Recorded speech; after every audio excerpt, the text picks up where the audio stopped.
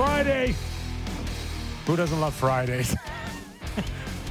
I love Fridays more than I've ever loved them my entire life. Because we're putting you to work now. Because I've never done Monday through Fridays. Ever. And now it's like, oh my God, I got 2 days off. I can just feel the sympathy through the airwaves from all of our listeners. And I'm so excited on Fridays. I don't know if you guys noticed the pattern around here, but I like to bring in food on Fridays. I've enjoyed the pie. Fresh pizza pie. And if I'm going to be, I got to be honest with you, I have a sense of I'm going to be a little sluggish because I inhaled, I think, one whole pizza myself. I got to say, first off, I love the slang that you use to describe your love of food, which is, I take my groceries seriously. Very seriously. I'm Greek, though, right? So, in no particular... How are you not a big fat guy? In no particular order, it's air, water, and groceries. That's it, eh? The priorities. Well, hey, I tried to chip in today. Brought some Tim Biebs into the building. One of your pies had corn on it, Kiffer. That was a good pie. Here's the problem. What was on that pie? I didn't have any because I ate right before you brought it. There's tomato, ham. Yeah, there's pizza across the street. I don't know what it's called, Pangos or something. I don't know. So I go in there and I'm thinking, crushed. okay, I'm gonna go get a pizza, and he's like, 2 mediums for $20, and I'm like, that's awesome. Let's go. Giddy up. And then I'm like, okay, on this special, I'm just allowed like 1 or 2 toppings. And he looks at me and goes, unlimited. And I'm like, unlimited? That's how I ended up with corn. I just wouldn't shut up. I'm like, unlimited? What else? Fried ants? Put them on. Well, it was a good And now pizza. I can't move. Oh, my guts are like, I'm I struggling here. had some beef masala from downstairs. I had coffee. I had 100 Tim Biebs, 2 slices. The boys are We'll pull it gut together. rot going on. We'll pull it together here. So, Sammy, you didn't go to the Raptor game last night because if you did, you would be ineligible to play a CFL game. Yeah. What's the story? Yeah, on what that? is that story? You started briefly on it. So, yeah. Bethel Thompson apparently is the name of the quarterback for the Argos. I'm not, gun to my head. I know those 2 parts of his name. He was encouraged by MLSE to go to the game to promote the big matchup they have this week in the East Finals against the Hamilton Tiger Cats at BMO Field. So he went and he promoted the event, did a TV interview during the Raptors broadcast. And turns out sporting events are part of the COVID protocol that if you go there, you have to be in quarantine for 4 days. And before 4 days, the Argos play on Sunday. So now they're saying that he can't practice, but if he has a bunch of negative tests, he's going to be eligible to play on Sunday. So MLSE probably was like, hey, yeah, he's going to play, guys. So they figured it out. So he's probably going to play if he's negative test. But, man, what a story. I do love that during these difficult COVID times when things are inconvenient, we're able to bend the rules. Just bend the rule a little bit. So Okay, Bethel first- Thompson's playing at BMO Field, which will surely be 85% Ticats fans. Is that a thing? First of all, yeah. mission accomplished because that's the most we'll ever talk about CFL or anybody in general. That ended up being actually good publicity, even better than probably the 30 seconds he gave them on the TV interview. I lived in King West for 9 years, and I just found out they play at BMO Field from Sam today. I've been to a few games down there. It's fun. Okay. Beautiful. On a nice summer night down there, beautiful.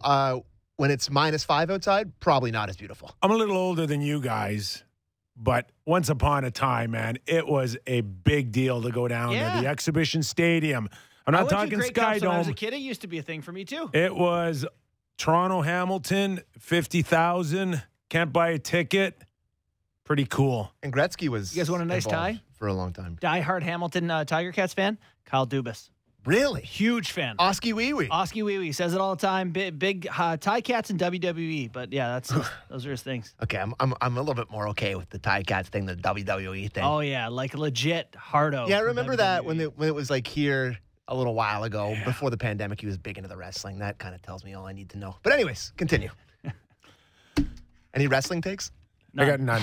I went through my wrestling thing in the late 80s, Saturday nights, Hulk, all of it. Never did it. Did you ever? Like, apparently, you used to be big at Maple Leaf Gardens. You ever go? Oh, no. Neither did I.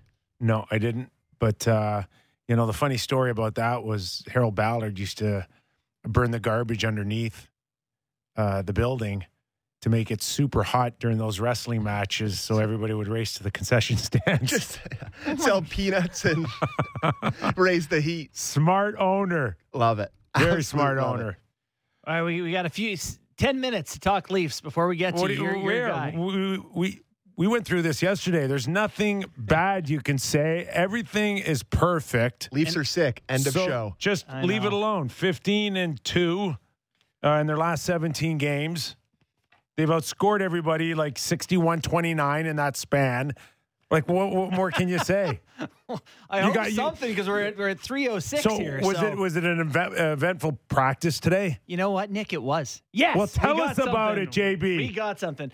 No, I mean, not that big a deal. Mitch Marner and Jake Muzzin, they had themselves a little lovers' quarrel on the ice. Now, I think this happened earlier in the season where Marner ran into Wayne Simmons, but... So here's our injury updates. Here's what we need to know about the Toronto Maple Leafs. You can pick and choose if any of them are worth talking about to you. Marner is going to be okay. It sounds like he's going to travel with the team to Minnesota despite this. This is the second time that's happened, right? To Marner. He has left practice earlier. And yeah, this is a thing, people got apparently. a full panic, and then he was fine. Wasn't it opening night? I think so. It was before opening night. So, and everyone was all... At some point when one of your friends has enough issues, maybe relationship ones, you're like, maybe you're the problem. Maybe Mitch is the problem. Well, he's flying around. Morgan Rielly, x-rays from the previous game. He's cleared. He's going to travel with the team to Minnesota. Andre Kasha is back on the line with David Kampf, which is exciting. Ilya Mikheyev back in action. Had his first full practice. Depth galore. And as Peter Mrazek goes down to the AHL to get some AHL games and gets ready to return to the lineup, Kipper, salary cap issues, ahoy, like real ones. Yeah, we got into this a little briefly yesterday, but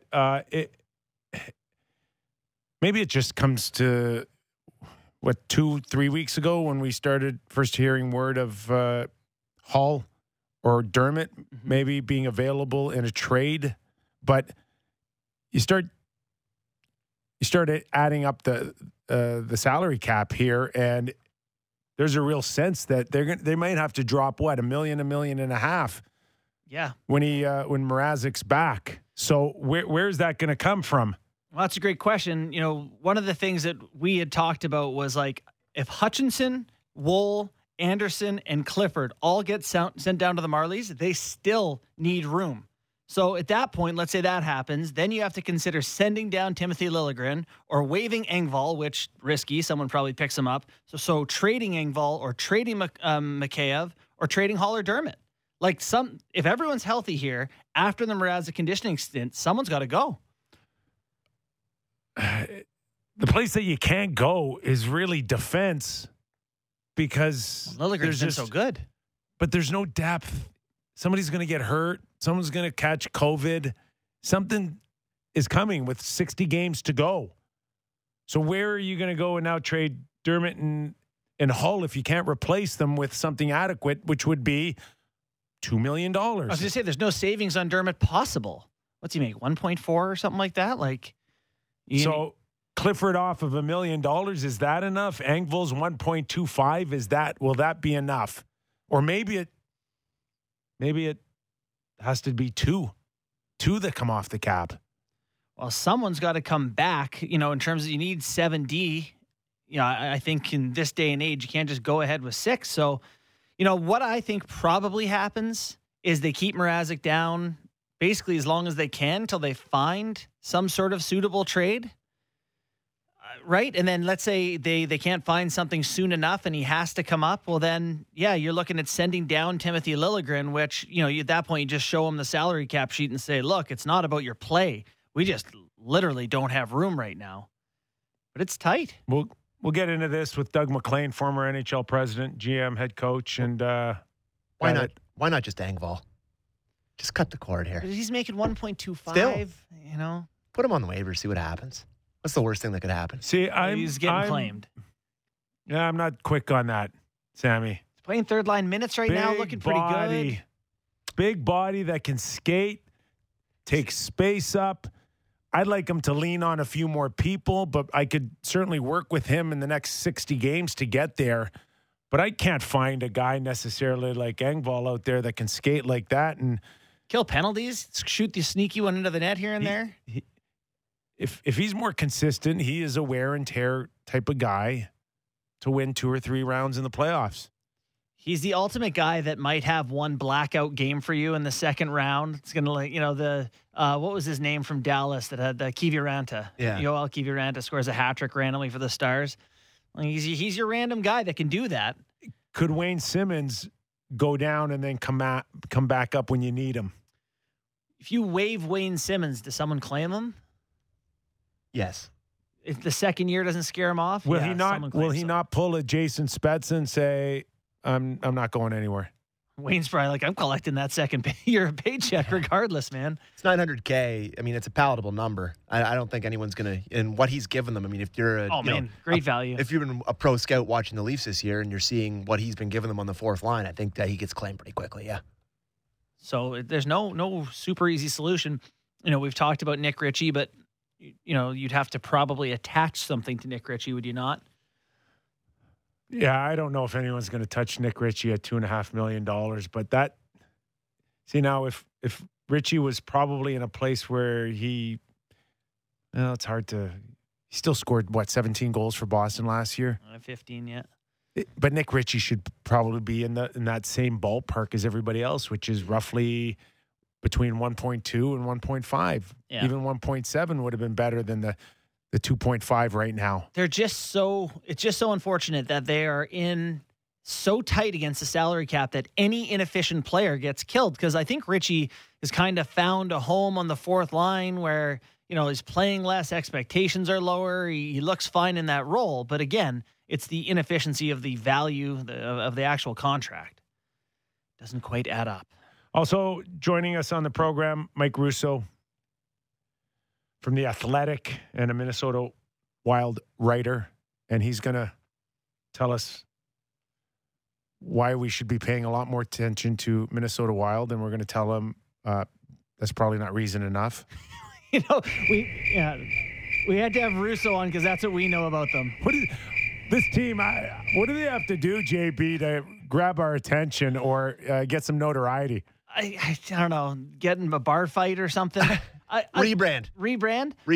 Like the whole thing has been they need offensive players, but like they kind of have some, but it's Kaprizov and Ryan Hartman and Eric Seneka. Whenever I think of them, I go back to like the first impression of when they had the Jacques Demers, like the shutdown team that never scored, but upset the Colorado Avalanche back in the day, and they're just this Andrew boring. Brunette Wild. Yeah, they're just like this boring team, and now they're not boring. They're legitimately one of the better teams in the NHL, and still no one really cares. Fourth in the NHL in goals for this season, so quite good offensively. Actually, their offensive numbers are really good. And Cam Talbot's been sneaky good for them, too. Yeah, he's done his job. In the last little while. Based on what they're paying him, the expectations were pretty low. He's given him, he's been decent. .915 save percentage this year.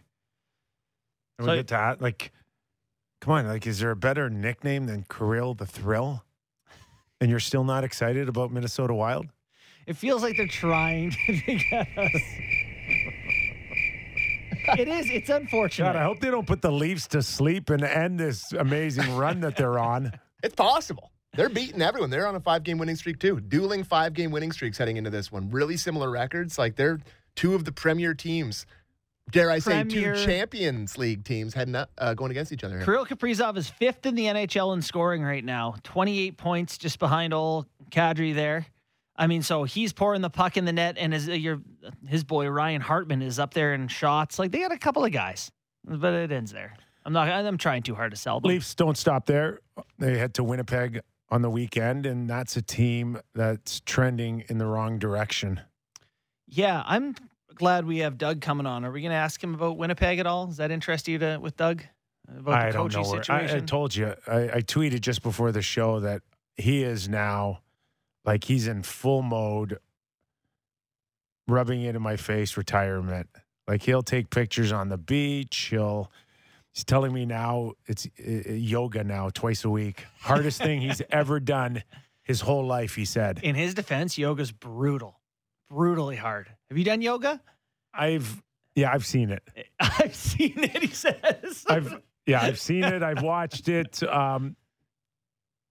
Participated in a few moves. Actually finished a class. No. Yeah. I got no. kicked out of a yoga class because I was too competitive. Because I was just so bad at it, and I was like, like trying to do these things. I was like, and she's like, you're really hurting the energy Too in here. I don't think you-" competitive. Are you? Yeah, I got kicked out. Yoga? I did. I did. There's no finish line. No, I know. I was too it's just too hard. Like I'm a lanky, unbalanced dude. I'm trying to do these like downward dog and warrior pose or whatever, and I was like falling shut over. Your mouth. I was Can't like, ruin everyone's experience. exactly. And she kicked me out. She shit me. Can you show us right now the downward dog? No one needs Just to see explain it to us, please. that. Bite in the air. That's all I got for you. I gave it a crack for a while. It's hard. I don't know what to tell you. Did you catch that pun? I did, yeah. That was pretty good. And not bad. Well, I'm sure Doug will explain it all to us coming up momentarily. And I want to ask him too. First thing I want to ask him too about is Jack Campbell. And listen, it's not going away anytime soon. I don't believe for 1 second that everybody's just hunky dory thinking that we'll deal with this at the end of the season. And I'm speaking of his contract. Yeah. I sense a bit of urgency here to not have it hang over their heads. I just can't imagine a worse time to negotiate with a guy. Like, he is flawless right now. Like, he can even say that he stayed healthy through a run of games with a lot of usage. Like, everything you worry about with him, he answered the bell. He came back and did it again after last year. Tough time to talk money with him. Mac, before we get into Jack Campbell, okay, what the hell is a downward dog? I'll tell you what, I am heavy into yoga. It's not hot yoga. What the hell does that mean? Just a minute. It's not hot yoga. It's regular yoga. I've been 3 weeks now. My heart rate was up to 151 yesterday doing yoga. And finally, though, the lady next to me, I'm in with like quite a few women and a few guys, and she said to me, she looked over and she said, if you take your Nike high tops off, it's a lot easier to do the balance. And I looked around. I was the only person in the room with my shoes on. So I went bare feet yesterday, and my balance was so much better. It was unbelievable. So much better. So that's all you have to do is actually pay attention. Well, and I said to the girls next to me on each side, I said, listen, it's not that I'm staring at you guys, it's that I can't lift my head to see the instructor, so I follow what you guys do. Anyway. But anyway, by the way, yeah. I just got a call before we come on the air. A buddy of mine in Halifax is in line at Indigo trying to buy his wife a Christmas present. I said, what are you getting her, a nice diamond? He said, no, I'm getting her Undrafted. Oh, Undrafted. Thank you very much. So I'm always working to try and help you. You're in my good books. You're selling my book for me. Thank you. Yes. Right at the holiday season. I had JB read a bit of a piece from it the other day. You're more than welcome to pick a chapter next time you're on the show and just read to us. Oh, no. What sold it to him was that I had done the forward. That's why he wants to get it. It always comes back to you. That has not changed in 30 years. Okay, hockey talk. That's the only reason why we really have you on the show. Right. I want to start with the Jack Campbell story, which has turned into a major one for the Toronto Maple Leafs. And it's a good story, but it's one that, for Leaf fans, regardless of how the season goes, could this be another Zach Hyman scenario 1 year later? Because, Mac, this time last year with Zach Hyman, it would be like, he'll never get that. He's not worth that. He's not going anywhere. Why are we talking about this? And then he's gone. Is that the feeling right now with Jack Campbell? Well, for me, Hyman did a lot more than Jack has done yet, and that's with all due respect to Jack. He's been really good since he came to the Leafs, and his contract is obviously low.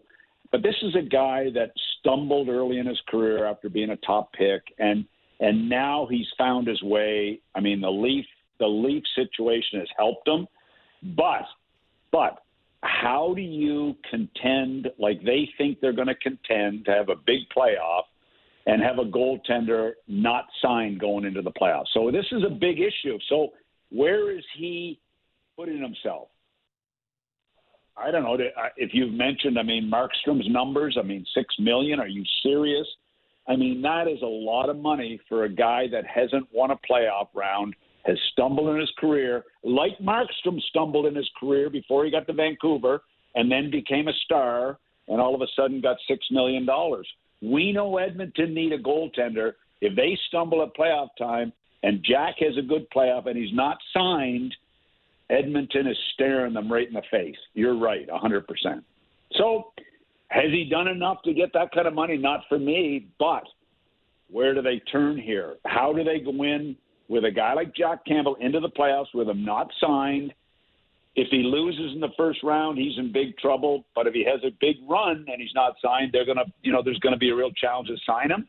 So it's a real tough dilemma for Kyle Dubas and company as to what to do, what to pay him. And to me, you don't want him as an unrestricted goaltender going into the playoffs. Great. Now, you've been there before. You've been an executive, a general manager. What does Kyle do? What are they talking about right now when it comes to Jack Campbell? And how do you rectify this with the issues that you just mentioned? What would you do if you were in those shoes? Well, I think the quicker you try to get it done, and I looked it up. Overhart's his agent, and every time you're getting ready to go into a negotiation as a general manager, you're looking at who the agent is. Kirk Overhart does not leave money on the table in most negotiations. He is a tough negotiator. So that would make me nervous that this is going to be a tough negotiation. And if I'm Kyle, I would count on my relationship with Jack, first of all, to try and get him done on a fair deal. But in all likelihood, they're going to have to pay him. Doug, there's a ton of interesting ownership, GM situations around the league right now. Montreal, obviously, at the front of the line for interesting conversation pieces. What do you make of that GM job in Montreal that's waiting for someone who, it feels like it's being talked about as a figurehead position? Would it be something that would interest you? A job that feels like you're almost sort of a front man, a bit of a puppet for what Gorton would be doing? Well, I don't think you'll look at those. There's very few jobs out there, number one, and you always go into a job thinking it's going to be a good situation. Gorton, I don't know Gorton very well, but everything I've heard about him is that he's a real solid guy and a sharp guy, and he's not stupid. He's in a big job in Montreal. He's got to get the best possible hockey guy he can get to work with him to solve and straighten out what's going on in Montreal. So he in my opinion, he's not looking for a puppet. He's got to find the best guy he can find because, it's to his benefit to get a real solid guy. I know JD, and he had a great relationship. JD has a lot of respect for him. I don't think Gorton is going to look for a puppet. I think he's going to look for the best hockey guy that he thinks he can have a relationship with to help right the ship in Montreal. That's what he should be doing, and I suspect that's what he will do. You don't think for 1 second Patrick Roy really has a chance at this, do you? I would be surprised, and look, Patrick's had a great career. I was just thinking of Patrick yesterday, that son of a gun. I mean, he ruined my career when I was at the Panthers because that son of a gun came in that trade from Quebec and just was so unbelievable. He's had a great career. You talk about a puppet. Is he qualified to be the GM of the Montreal Canadiens? Look, he's a good hockey guy. I really believe Patrick is a good hockey guy, but I will be surprised that Gorton would be looking that way. I really would be. Well, it's a limited field, though, Nick. It's a limited field. When you've got to go with a French-speaking GM, that makes it a limited, challenging situation. And if I'm Gorton and Molson, I'm broadening the field to a lot more than just a French-speaking guy. And how do you check the box that was common on my grade 2 report card that says, does he work well with others? I think we know the answer to that one. We were looking around Canada because there's actually some, weird, lot of situations going on between Vancouver and Ottawa. A lot of, ownership and GM situations. What's your take on what's happening in Vancouver and sort of the long pause to move on from Benning or Green if they're going to do that at all? Well, I've heard that the owner doesn't want to spend more money. He just did Travis 2.75 in the summer, and he doesn't want to spend a lot more money. And I just think that. I don't think Green is going anywhere. Look, that could change tomorrow and he could be gone. But I don't know why they would go buy Travis Green right now. And, is Jimmy going to survive? It's a difficult situation, but that's a team. I've always been a guy that have ripped these fake GMs, these president of hockey ops, but now that I'm looking at it, maybe Vancouver could really use somebody that could help calm the waters out there. Linden, they ran him out of town. They need somebody that's going to be a conduit to help Benning, help Travis, and help Francis Aquilini. And is it the Sedins? They don't have a lot of experience with the quality guys, but they've got to find somebody there that can calm the waters. And Ottawa, like, seriously, what the hell is going on in Ottawa? I'm just thinking about this last night. Ottawa ends on a real high last year. They played well. I mean, whether you like Pierre Dorion or not, he did a good job with his picks. He looked like he had a great young group with Batherson, Norris, Kachuk, and some good young players. And the owner brings Pierre Maguire in there. Like, are you kidding me? And all of a sudden now, like, where is Maguire? Like, I read every day he was doing articles 2 months ago, and all of a sudden he's disappeared. He's Waldo in the hockey world right now. He has disappeared off the face of the earth when they haven't been winning games. So I can't believe that it's a great working environment with Maguire, Dorion, and Eugene right now with the way things are going. So I don't get this. I didn't get it when it happened, and I certainly don't get it now. And I can't believe it's a really pleasant environment right there now. Pierre Maguire in Ottawa is supposed to be the guy that you just spoke of Vancouver needing. And No. I didn't speak that Pierre Maguire is the guy they need. I said they need somebody to come in and calm the waters. John Davidson has made a career out of calming the waters. He comes in and he lets the GM do his job. He gives him guidance. That's Maguire in Ottawa. That's what he's supposed to do. Calm the waters. Add to it.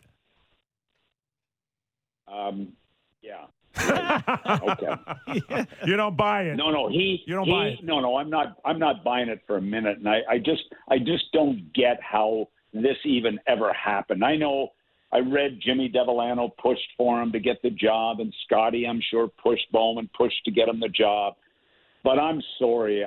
When I saw it, I couldn't believe it. And from the rumblings I'm hearing in the last few weeks, it's not pretty there right now between Dorion and Maguire. You think it's true? You think it's true they're at odds?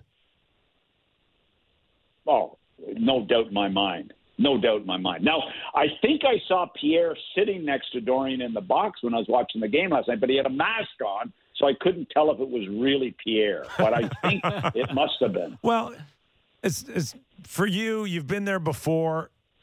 You're the general manager, and then your owner goes and brings somebody in. And Maguire, Dorion had nothing to do with Maguire signing. Like, how often would that happen, Mac, in the NHL, where the owner would have a guy come in and not at least, have the blessing of your management team around it?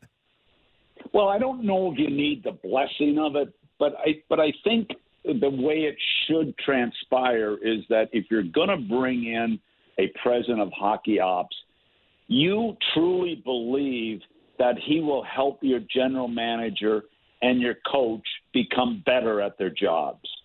The last thing you need to do is bring someone in that is going to be a threat to your job. And I really believe that's the situation right now.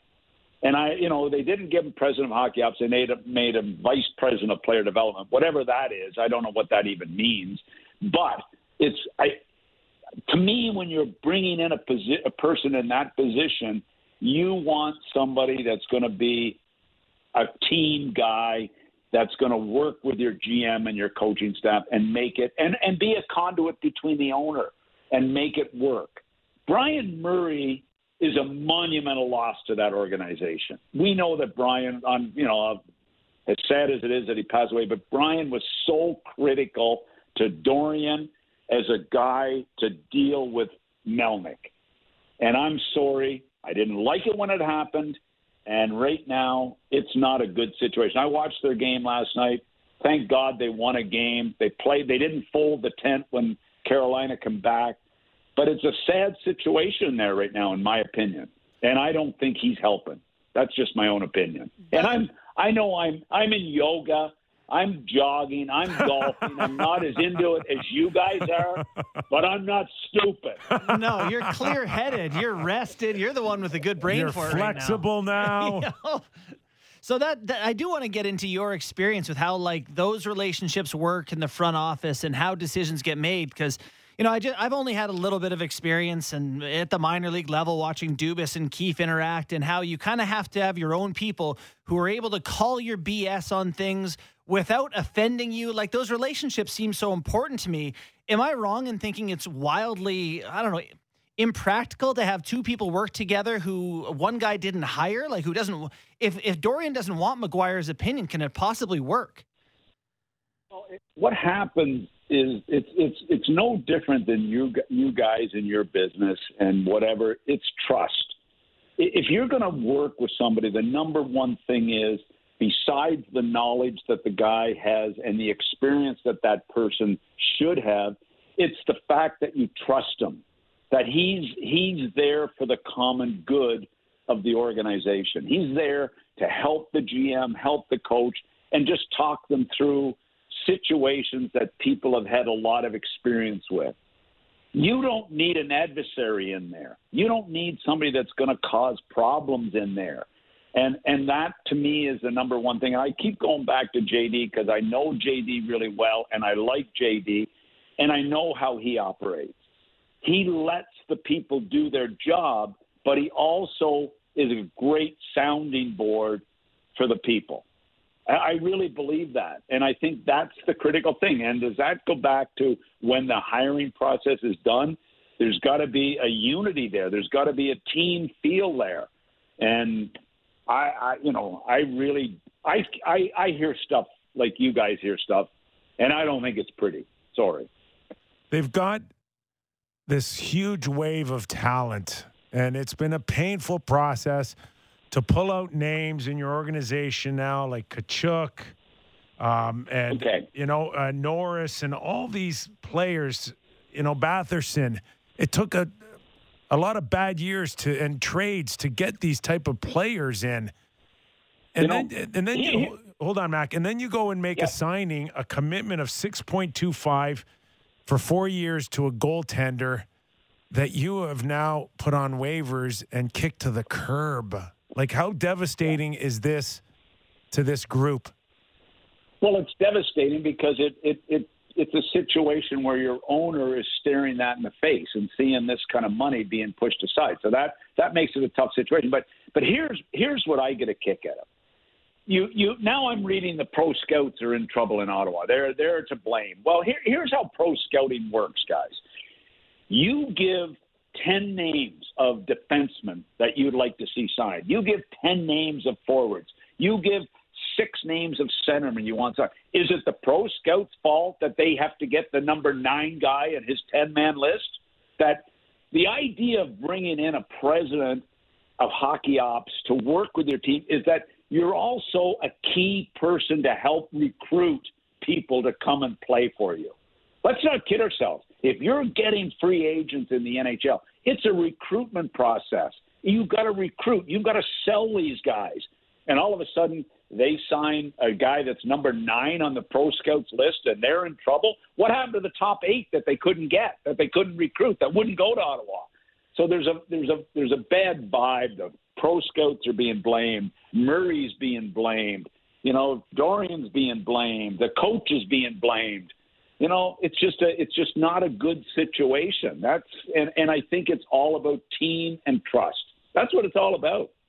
It is that, and it wasn't supposed to be like that this year. They had so much hope at the end of last season. Yeah. The other team that had hope. One last Canadian question before I hand you back over to Nick is just on the Jets and Paul Maurice and his situation there. I want to get your take on, like, in your experience, how long you give a coach.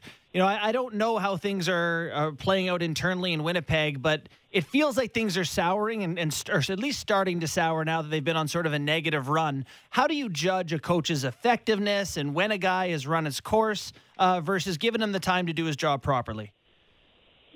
Well, when you're involved as a GM in the day-to-day operations, and the GM, let's not kid ourselves, he talks to the coach daily, multiple times during the day. He's with the team. And the one thing you have to get a feel for is the coach managing the room properly. And the number one thing in coaching is managing your room. Yeah, it's the technical side.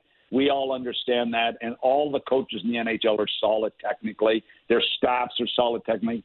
But how is he managing the room? In other words, what is the mood? How is it going in the room? And the GM reads that pretty. Chevy would know very quickly whether Paul is in control and managing the room the way it has to be managed to win. So right now it's disappointing. They got a hell of a team. Paul's a good coach. I think Chevy's a solid GM. There's been a lot of distractions with the Chicago mess for Chevy. I mean, but they're too good a team not to be playing better than they are right now. And Chevy, I've got to believe he's a lifer. He's got a grip on how Paul is managing the group right now and how the veterans and everybody are working together there. That's just how it has to work. And I look at head coaches. The number one thing of a head coach is how does he manage the group? And a lot of guys lose the group over a period of time. Chevy's experienced enough, and Paul is that shouldn't happen. One more before, but it does. One more for you before I let you go for your 345 shuffleboard.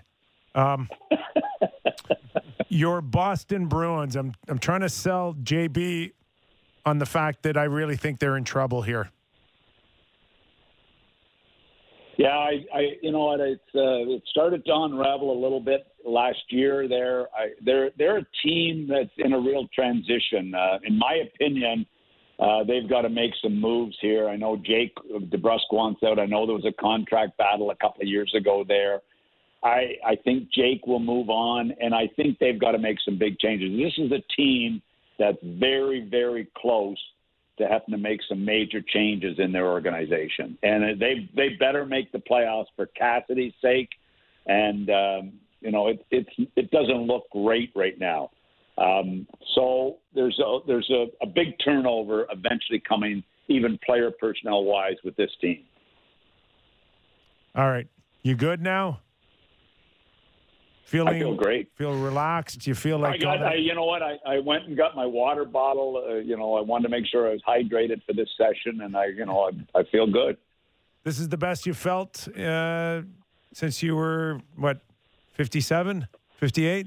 Well, the problem is I've had to go to Europe on a cruise. I was in 5 days in Chicago last week. I said to Jill, is there any way I can just be on the beach and try to relax and instead of all these trips and the RV? I mean, it's just been a busy retirement. I'm really pushing hard for these guys to rehire you. Don't. Just to get you out of this like fantasy land you live in right now. I want you miserable like the rest of us. You know that I interviewed for one of those advisor jobs last summer, and I didn't get it. And you knew I wasn't that disappointed. But I mean, it was kind of fun to go through the process. Remind us again which team that was. I don't know, but they're not doing very well.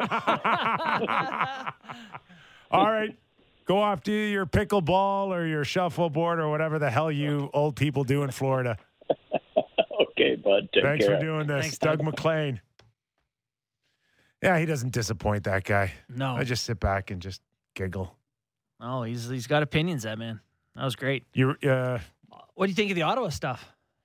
Yeah, it's It's too quiet. He's right. Yeah. He's right. Dorian or Pierre McGuire have to get out there, and they have to get ahead of this. I don't know what it is, but I assume it'll be.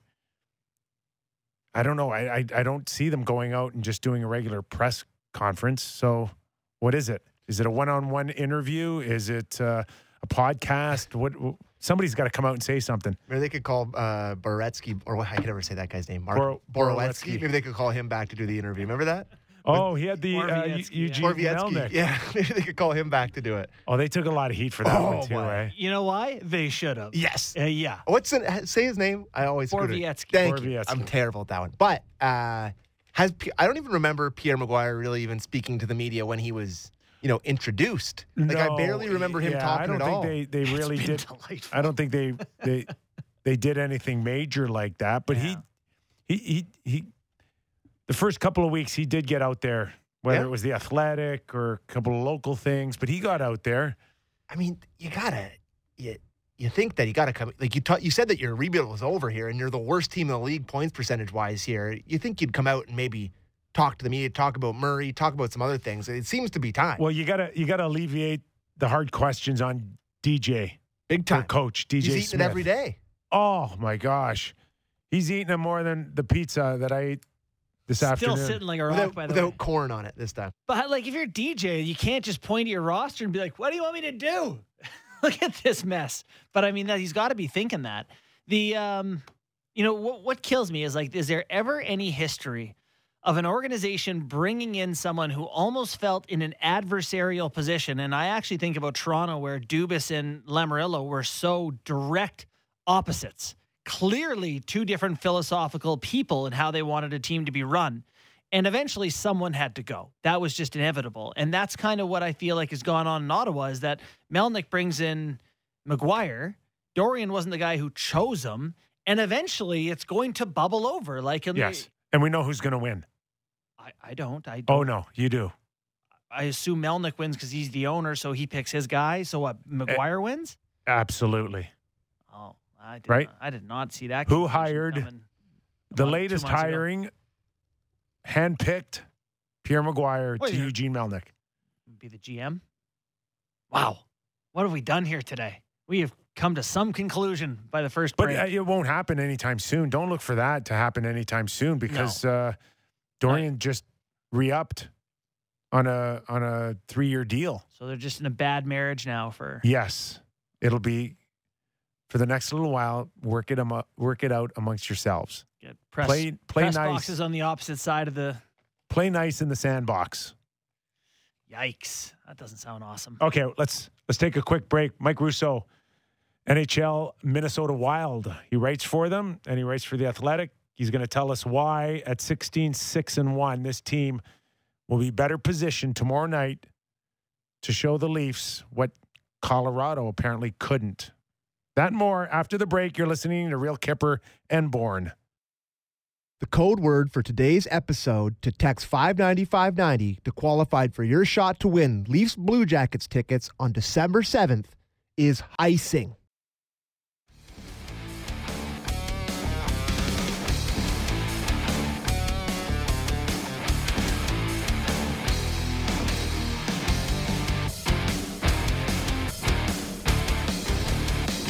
Waiting on Mike Russo momentarily. Hockey writer for the Minnesota Wild, The Athletic. I don't think I've ever asked you, do you like our intro music? Might be a little too harsh for me. It's intense. I don't know. It's way too intense, I think. That might be a little. We might have to have a Swing few the opposite. options. Yeah. I don't Let's mind. let's play it for Mike Russo, see what he thinks. All right, Russo, intro music. Ladies and gentlemen, Russo! It's like we're at a heavy metal concert or something. Is that working for you, Mike? Yeah, I love it. It's awesome. Does it remind you of the Minnesota Wild? Yep, just absolutely raging right now. I wanted to ask you, I saw these tweets from Doug McLean on the beach. Are you not working them anymore or what? It's the glue factory, buddy. It's over. He's done. He's done. You had your fill of him too, didn't you? Oh, yeah. I covered him for a long time down in Florida. I actually had Tom Fitzgerald on my podcast yesterday. We were talking Doug McClain stories, and then I was talking to Lindy Ruff after, and, Lindy obviously worked with Doug. And it really is amazing how long we've all known each other. I mean, I started covering those guys in '95, and here we are in 2021, and we're all still in the game somehow. Yeah, I feel privileged to be a part of these conversations. I kind of feel like a third wheel when Kipper we have Doug on here and those two start chatting. But we'll take our chance to ask you about the Minnesota Wild. We were started to do a Wild preview before you came on, and we had crickets, man. We were focusing on the Leafs pretty heavy up here. Obviously, great run first in the Central right now. What can you tell us about how the season has gone for Minnesota? Well, it's been really good, especially lately. The best two teams in the league since the start of November are Toronto and Minnesota. Toronto had the best points percentage in November. Wild are right on their tail. Wild had the most goals in the league since early November. And that's been the biggest difference. I mean, this team, they don't win 2-1 anywhere. They score 5 goals a night. They have 28 goals in their last 5 home games. They've just been really, really good. And the difference with this team is that they don't just need to rely on Kaprizov and Fiala to get it done. I mean, they've got 31 goals between Eric Sinek, Foligno, and Ryan Hartman. Mm-hmm. And their depth is like nothing I've seen. Most double-digit point getters in the league.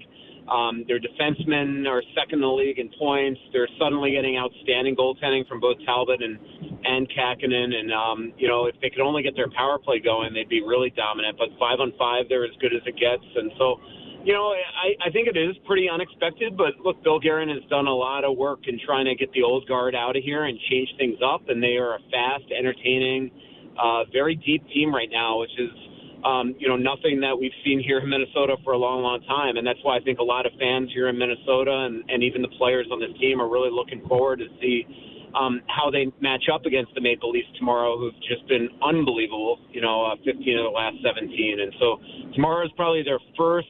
They've played a lot of good teams this year, but tomorrow to me is their real big first measuring stick in a long, long time. This team's riding high, but so is Toronto, and we'll see how they stack up. Usually in games like this, hottest stars win. So you mentioned Kaprizov.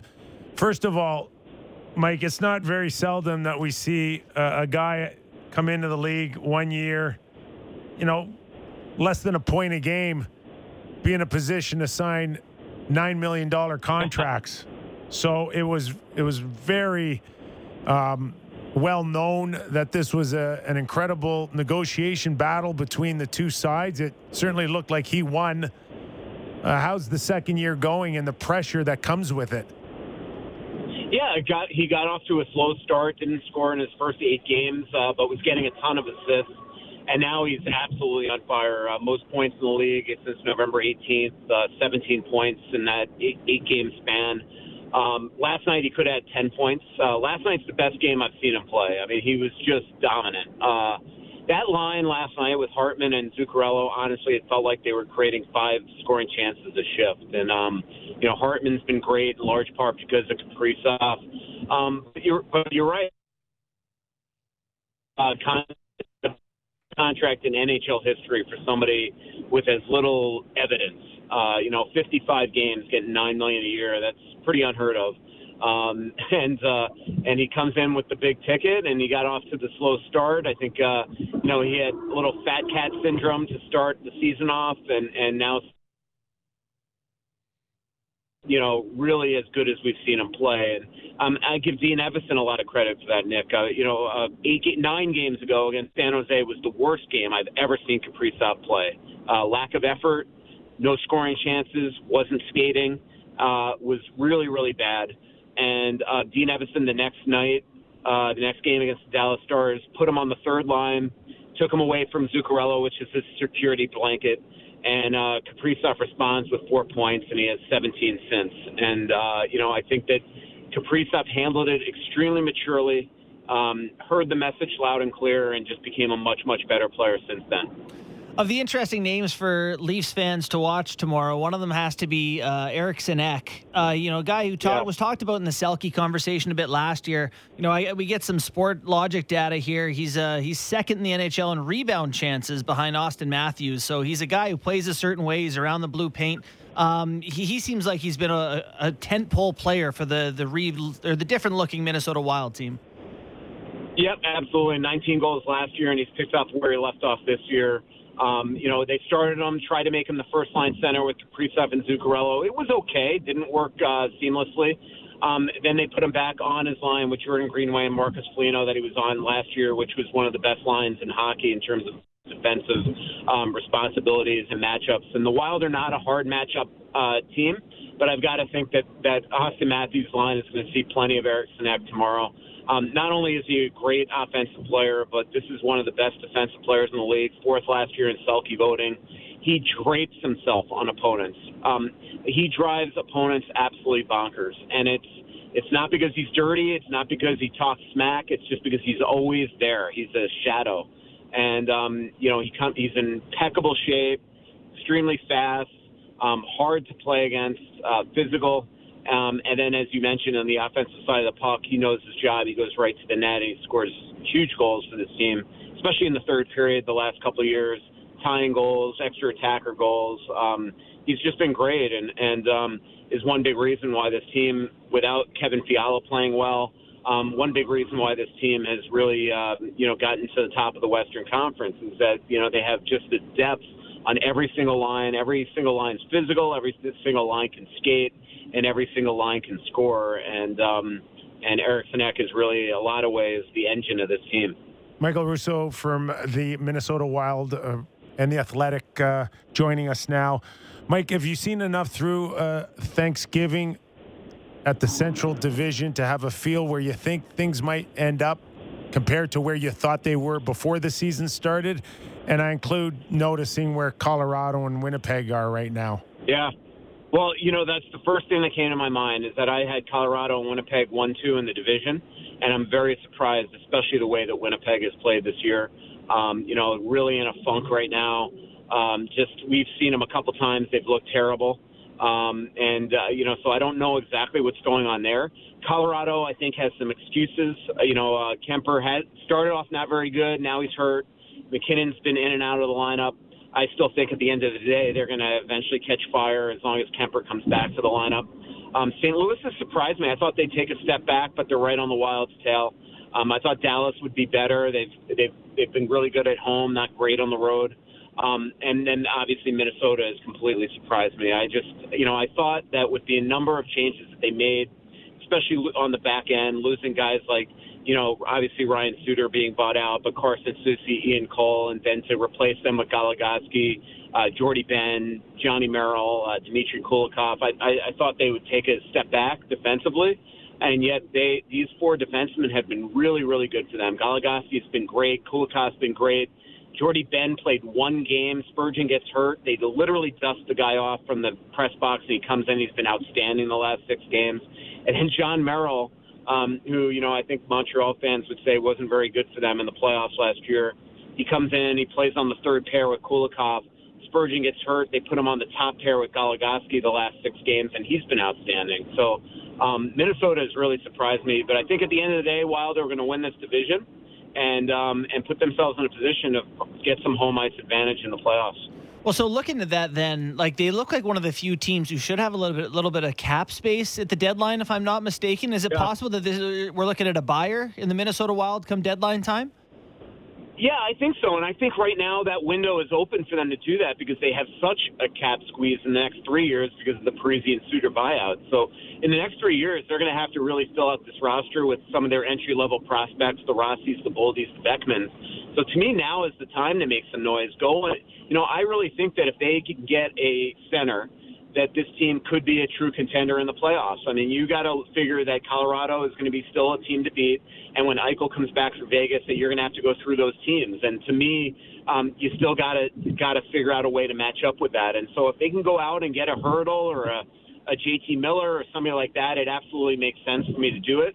The other thing is that, a hurdle makes sense. You're going to have to probably trade futures. Miller doesn't work unless you're giving up significant salary off the team. So it would have to be like a Fiala or a Greenway or even a combination of that. But I do think that Bill Guerin is starting to look at the market and realize that this team is pretty good. And, if what he could do from behind the scenes to help them spur them along in a postseason where all Wild fans would even caution you, as excited as they are about this team, that the playoffs have been a sore disappointment for this team the last 9 years. Only gotten past the first round twice. So really, until they show up in the playoffs, I don't think Wild fans are going to truly buy it. And so if Bill Guerin can do something to help this team get over the hump, I think that he'll absolutely make that move this year. Hey, Mike, the feeling for the Toronto Maple Leafs up here going into the season was between Campbell and Mrazek, there's going to be a 1 and 1A. And I look at the Minnesota Wild, and although Talbot certainly is the guy, his pay is around a 1 and a 1A. Is there a sense that Talbot's good enough to be the man to take Minnesota to a Stanley Cup final or even win it now? Yeah, it's funny that you said that because I get a lot of questions asking if the Wild will go after like a Marc-Andre Fleury or something like that, and I just have trouble seeing it, especially because Talbot's got term left on his deal. Talbot was really good in the playoffs last year against Vegas. They certainly didn't lose that series because of him, and I just think they've committed to him. I think they believe in him. He got off to a slow start this year. A lot of wins, which is the most important category for a goalie. But giving up some big goals, bad goals, things like that, stuff we didn't see from him last year. But yet in these games, like the Wild have 7-6 on 5 goals this year and have come back with some miraculous victories. Late in games, forcing overtime, things like that. And when it counts, Talbot's been absolutely awesome. And suddenly, Kähkönen, who really fell apart last year after winning 9 in a row at one point, now he's suddenly back to playing really quality hockey. Really good last night, really good 2 games ago against against Arizona. And so, I think that right now they're going to stick with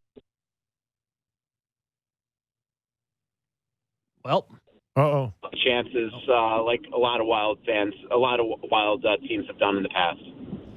That's great. I'm looking tomorrow for one thing from you. I'm going to put you on the spot a little bit about something. I haven't watched a ton of Wild games. Is there one thing that I should keep my eye out for? Something the team does particularly well or different from years past when I've been watching the Minnesota Wild? What should I draw my eye towards tomorrow night?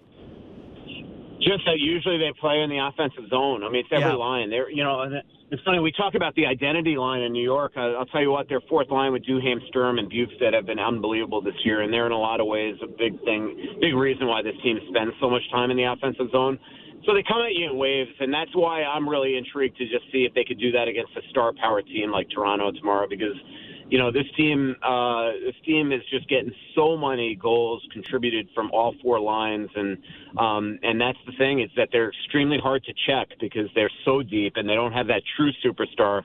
So you really have to pay. If you try to bottle up Kaprizov, those other 3 lines could beat you easily, and that's going to be what I'm going to look for tomorrow if that continues against Toronto, or if all of a sudden they play a superstar caliber team and just wind up, falling apart at the seams. We'll see. Does the blue line get enough credit, Mike? Obviously, no Ryan Suter there anymore, and he sucked a lot of oxygen in past years, but it doesn't necessarily. I don't necessarily think that it gets talked enough about this blue line. Yeah, especially because the last 4 or 5 years they've been really, 1 or 2 in the league in points, and here they have a bunch of different changes this year, and they're still 1 or 2 in points. Brodin and Dumba have been really good. Like, Brodin has been just outstanding this year, and for the Wild to lose Jared Spurgeon, which is one of their most important players the last 6 or 7 games, and to not miss a beat, I think is pretty impressive. So I don't think they get enough credit. Kulikov and Ben and Merrill deserve a lot of credit. Goligoski's stepped in and really been good. He came back from injury and he had a couple games where he was just getting footing, getting points every night, and just such a pro. And, so I don't think they've gotten a lot of credit, but they're a big reason, why this team is where it is right now in the standings. Looking forward to the Leafs versus the Minnesota Wild Saturday night. Mike, thanks for doing this. Thanks, Russo. Yep.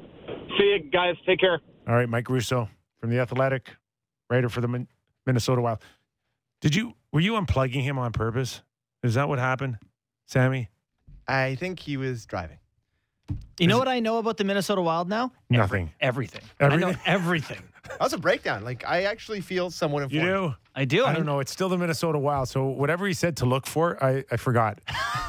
That's cruel, man. Nah, He I'm just said kidding. that was a ton of good stuff. He in said there, just that kidding. the thing that interests me is that he said they play in the offensive zone all the time, and so do the which Leafs. is the Leafs thing. So who will do it more? Well, let me pull up stats for you really quick on that. The Leafs in offensive zone time are third in the NHL. The Wild are fifth. So, yes, there you go. They're good at Something's it. going to give. That's fun. It'll just be a neutral zone battle. Just a swirl both Just ways. a bunch Sounds of dump and chase the and whole just a night. wild game of your. Oh, not anymore, Derek. Against Colorado, they did have some good looks against the Leafs. And either it was blocked or Jack made a terrific save.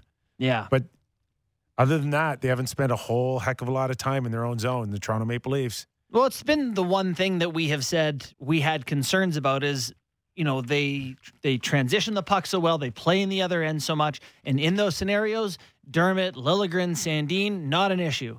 The issue is what happens when you play good teams who spend a lot of time in your zone. Do those guys get exposed? We haven't really seen that enough yet. All right, I just wanted to say that go ahead. when you were talking to me, like, tell me about the decor, and I was just like, yes, please tell me. Who are some of the names? But like, I know Brodin, I know Dumba. Obviously, those two guys are. But he's like Kulik. I'm like, oh, he plays there. Goligoski's got Goligoski. 16 points I'm in like, 20 oh, games. he plays there too. And Ben. Oh, interesting. So Sometimes I shake my head at 32 teams. Well, this is great that we have a Leaf show because I feel less responsibility. When I was on Hockey Central, as I'm sure when you were on Hockey Central, it was like, of course I know what's going on with Nashville's fourth line. It's like, guess I don't have to stay up late for that Squids Jets game tonight. Yeah. That bed's looking pretty good. And I wonder why that show got canceled. It didn't get canceled. It took a serious pay cut. Oh, yeah. Oh my God. Oh, yeah. Hey, are we contractually obligated to get J.D. Bunkus on this show? No, but Who does he have? We have pictures there. Does he have pictures of your family? Why does this don't guy know. keep he's getting on my our friend. show? He's my friend. We're into who gives a crap. It's Friday. So this is perfect to slide him in. Call bunk. What else we got going after the break there, All right. Sammy boy? People have been doing this unprompted, which I already love. But after bunk, we're going to be reading your texts. So already got a ton. But Friday text. Friday Please- pizza. Friday text. so please text the show 590 Yes. 590. Give us your hot take. Weigh in if you're believing in the Leafs, like I was talking about yesterday. Weigh in on that. Whatever you want. Anything league wide. Your favorite cameo in a movie of a hockey player that gave us 25 minutes of content last week. Yeah. Anything you want. Weigh in. If I worked for Sportsnet sales, I would sell text to a pizza company. We already do Friday pizza. We do Friday text. Wow, my favorite. Panago, get my on favorite board. pizza will they'll buy it soon. Oh man! And wherever- I'm not knocking any brands. And wherever you're picking up our fine podcast platform, we want a rating and review. Yes. Specifically a 5. And a great job, after Sammy. the break, I'm going to read one of them. Oh. Sammy told me, no, you're not. I said, yeah, I am. And he says, no, you're not. And I said, yeah, I am. And I'm going to pick whatever one I like, good or bad. Kipper gives Sammy, the producer, squirms once a show. He was never comfortable till he does it. The beads of sweat are rolling down my head now. Have we been canceled yet? No, There. Well, it's a miracle. Can we go true. back to what Doug McLean said? What's that? Trust. What's missing in Ottawa? Trust. and you want it in It's here the with What us? we amateur hour have, at what its we best. have here, not quite trust. What's We're the difference building between trust. non-trust and trust? I'm working towards it. Yeah, we're making progress. Okay. Okay. JD Bunkus, mean tweets, Yep. rating and reviews, all after the break on the Real Kipper and Bourne Show.